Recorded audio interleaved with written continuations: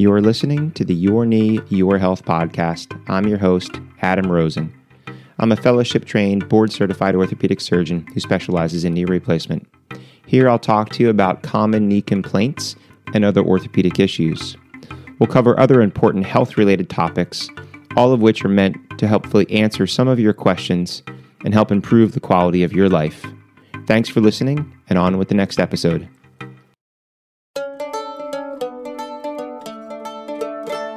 Hello and welcome back to the Your Knee, Your Health podcast. I'm Adam Rosen. In today's episode, I want to talk to you about a question that comes up very commonly in the office, and that's always, what is the best implant? Patients always want to know how to get the best total knee and what is the best implant for them? They think they're young, they need to have a long-lasting implant, or they play golf, or they play tennis. They want the implant that they think is best for them. To make it short, the simple answer is there isn't one. Obviously, if there was a best total knee implant, everybody in the world would be using the same total knee and everybody would be getting the same implant. And maybe even if we knew what is the best implant for golf, maybe, what if you're right-handed or left-handed when you hit the club? But there isn't. And that's kind of the reality. So don't go searching for the best total knee. Now, it may be a simpler thing to say, well, what's the worst total knee? And that's where registries come in handy. America has actually been slow to the race of getting a registry in place. We've had a lot of institutions that had individual databases where they would collect information on implants. And just recently, in the history of implants, we're talking in the last couple of years, have we developed an American Joint Registry? And not every doctor and every hospital in America participates in this, but a lot do. There's over 1 million implants that are in this database now. But other countries have had databases for a long period of time. And what they have been able to do is actually find out early when implants start to fail. Because if I put an implant in and patients move or they have a problem and they see somebody else and that person fixes that implant, I never know that there's a problem because I never see the patient back.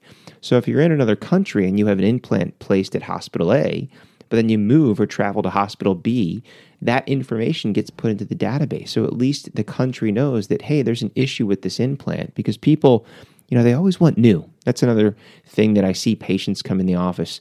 I don't want an old implant. I want a new implant. Well, new is not always improved. It's not new and improved until it's been tried and true.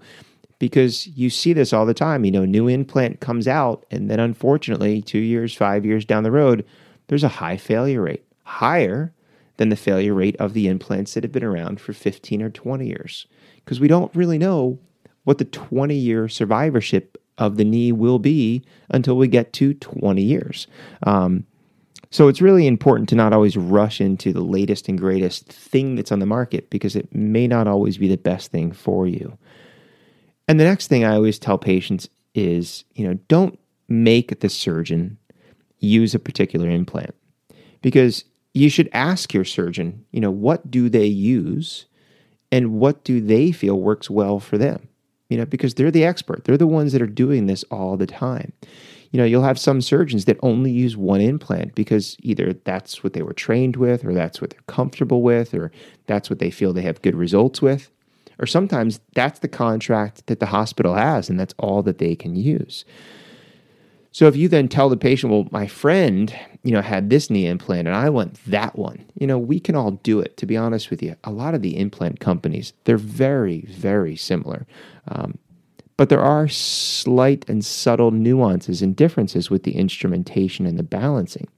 So if you have a surgeon that is very comfortable with company A, and then you force them into using company B, it may not work out as well as you had hoped because they're essentially learning on your knee.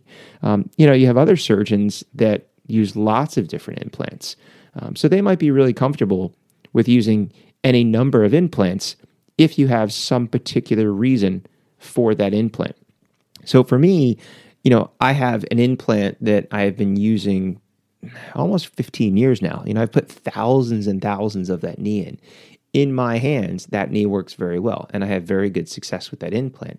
So that, for the most part, has always been my go-to. But I I do use lots of other implants. Why? Well, one, I do a lot of revisions. So I always want to be comfortable with all of the different knee companies and systems, because if somebody comes to me with a problem and they need a revision of that knee, it shouldn't be the first time that I'm using that system. And when I trained, I used lots of implant companies. So I kept up my skills with each of those companies to make sure that I didn't lose all those little tips and tricks that I've learned. Because if I meet somebody and let's say they have a knee done on one side, but now they're coming to me for their second side, and they love the knee that they have on the right side, but I have to do the left one, and they really want me to use the same implant. They want the same implant that they've had good success. That's completely fine with me because I'm comfortable using those implants. Because, the mind's a funny thing, that if you love the knee on the right and the doctor is going to put a knee in on the left and they have a different implant company that they use, and it just doesn't feel right to you, or it doesn't feel the same, or maybe it's a little stiffer, or maybe it's a little looser, maybe a little bit more swollen, your mind and you are always going to, figure it's because it's not the same, and the data doesn't show that. When we look at the data, which looks at the range of motion and the pain scores and the longevity of all the major players that are on the market, there is not a study out there that is the gold standard study that says that this is the best implant and this is the worst implant. Every company has their data, which shows survivorship at 5 years and 10 years and 15 years and 20 years, and the society scores that we look for in range of motion. But statistically, there isn't one that is way better than the rest of them. And a lot of studies have been done when you even look at one surgeon, and you look at one surgeon with different implants, and all the outcomes are essentially the same. But again, our mind is funny. It tends to fixate on things. So I have this discussion with patients, if they have a knee on one side and they love it, I am more than comfortable in matching that and putting the same implant on the other side. And the same thing, I have patients that say, yeah, I had this knee done a couple of years ago, but it just doesn't work great. And, do you have another implant? Is there maybe another system works better for me? And I said, yeah, there's another system. We can use it. I can't guarantee that it's going to be any different, but, I can put a different knee in. And sometimes people just feel better that they had sort of company A on, one side that just for them wasn't a great outcome. It was good. And now they have company B on the other side. So that's kind of a really important thing. And, it comes down to, when patients ask, well, why do you use, this particular one more often than the others? And again, there are some scientific reasons on, certain things that I like about the implant that I use. But I always tell people, if you have a license and you can drive a car and you go on vacation, you can rent any car off the lot. You can get behind the wheel of the car. You can get to where you need to go. So most surgeons in the world could walk into an operating room and take any knee system and perform a total knee. The cut, the jigs, they're all pretty much similar, if not in a lot of ways identical and interchangeable. There are some subtle nuances between the angles of certain cuts and the way that the balancing feels, and kind of a minor few steps. But, for the most part, it's all the same. So you can kind of get through it. But if you know a system well, you just move a little bit more efficiently. So the anesthesia is a little bit shorter, and you may understand the balancing, the subtleties of the feel of the knee, and how to make minor changes just to get this thing to drive straight. And that's kind of like the car, where, your car, you just kind of know the brakes, and you know where the controls are, and you know the seat position, and you know the mirror position, and you're just a lot more comfortable getting from point A to point B in your car, where you could do it in any other car, but the seat's a little different. The controls are a little different. The brakes and the accelerator are a little touchy.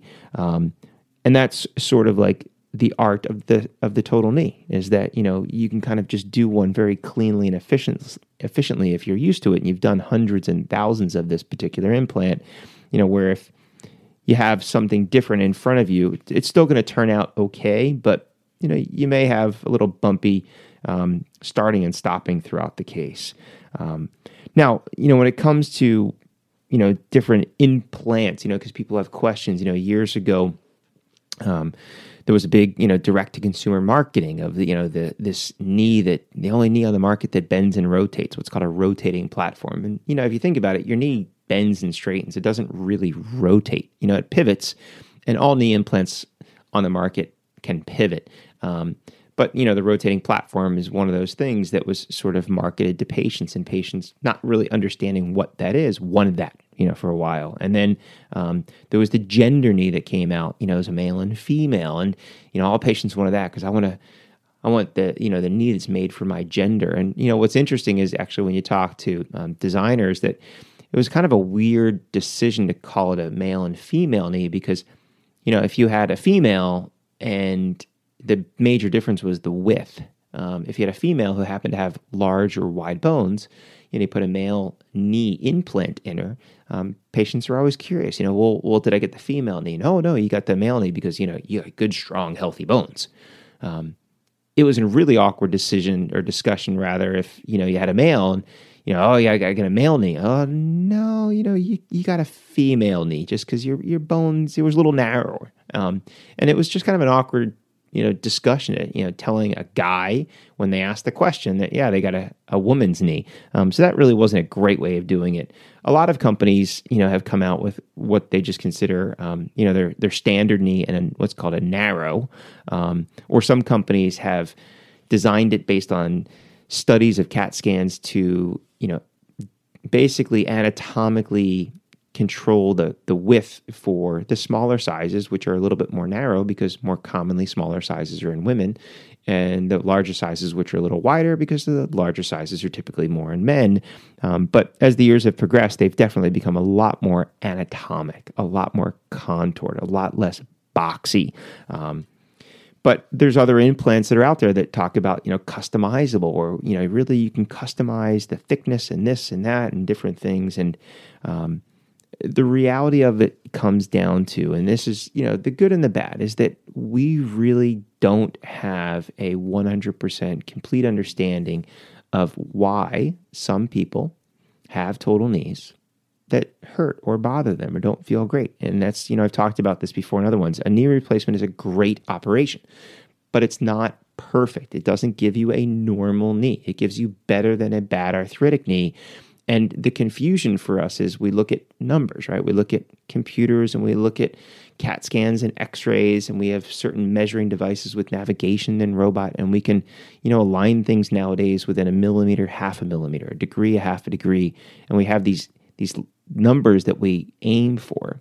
But what we don't really understand is why, when the numbers are perfect, some of those people still hurt, and you have knees that don't look always perfect on x-ray, but those knees and those people feel great.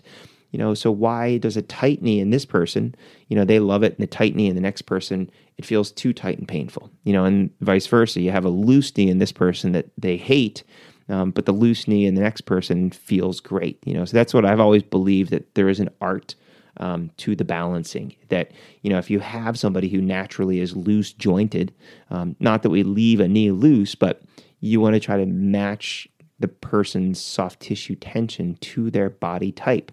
And if you put that in too tight for that person, that's not normal. And if you have someone that's very tight jointed, and you leave that person loose, more typically that person's going to have pain or symptoms. But we don't have an implant that is made specifically for that person. We may one day, very, very possibly, be able to identify, a specific cut or angle or implant size or style. But at the current point in time, we don't have the best. And that's kind of what I led with, is that if you're looking for the best implant in the world for you and your activity and your age, it doesn't exist. So you want to find a surgeon that is a high volume surgeon, someone that you trust, someone that you can have a good rapport with, and a staff, again, like I've talked about this before in the episode on how to pick a surgeon. You want to make sure that you can have open lines of communication. So if there's questions and if there's problems, that you're able to get in contact with their staff, with their PA, with their nurse, with the doctor, so you can make sure that throughout the process before, during, and after surgery, if things arise, that you can have them addressed. But have an open discussion with them. And if the doctor that you choose has an implant system that they believe in and that they're comfortable, then that is the best implant for you, with that doctor taking care of you. And try not to, stipulate what you think is the best implant, because we don't know. And that's really the honest truth. So I hope this has answered the question, again, that I get asked lots and lots and lots of times as to, what implant are we going to use because they want the best. There isn't one. But you want to find a good surgeon, and you want to do your best with physical therapy, and that is what's going to give you the best total knee at the end of the day. So thanks for listening. I'm Adam Rosen. You've been listening to the Your Knee, Your Health podcast. If you've enjoyed what you've heard, please refer a friend, leave a comment, send the link off to a friend that you think would benefit from this information. And then until next time, stay safe. You've been listening to the Your Knee, Your Health podcast.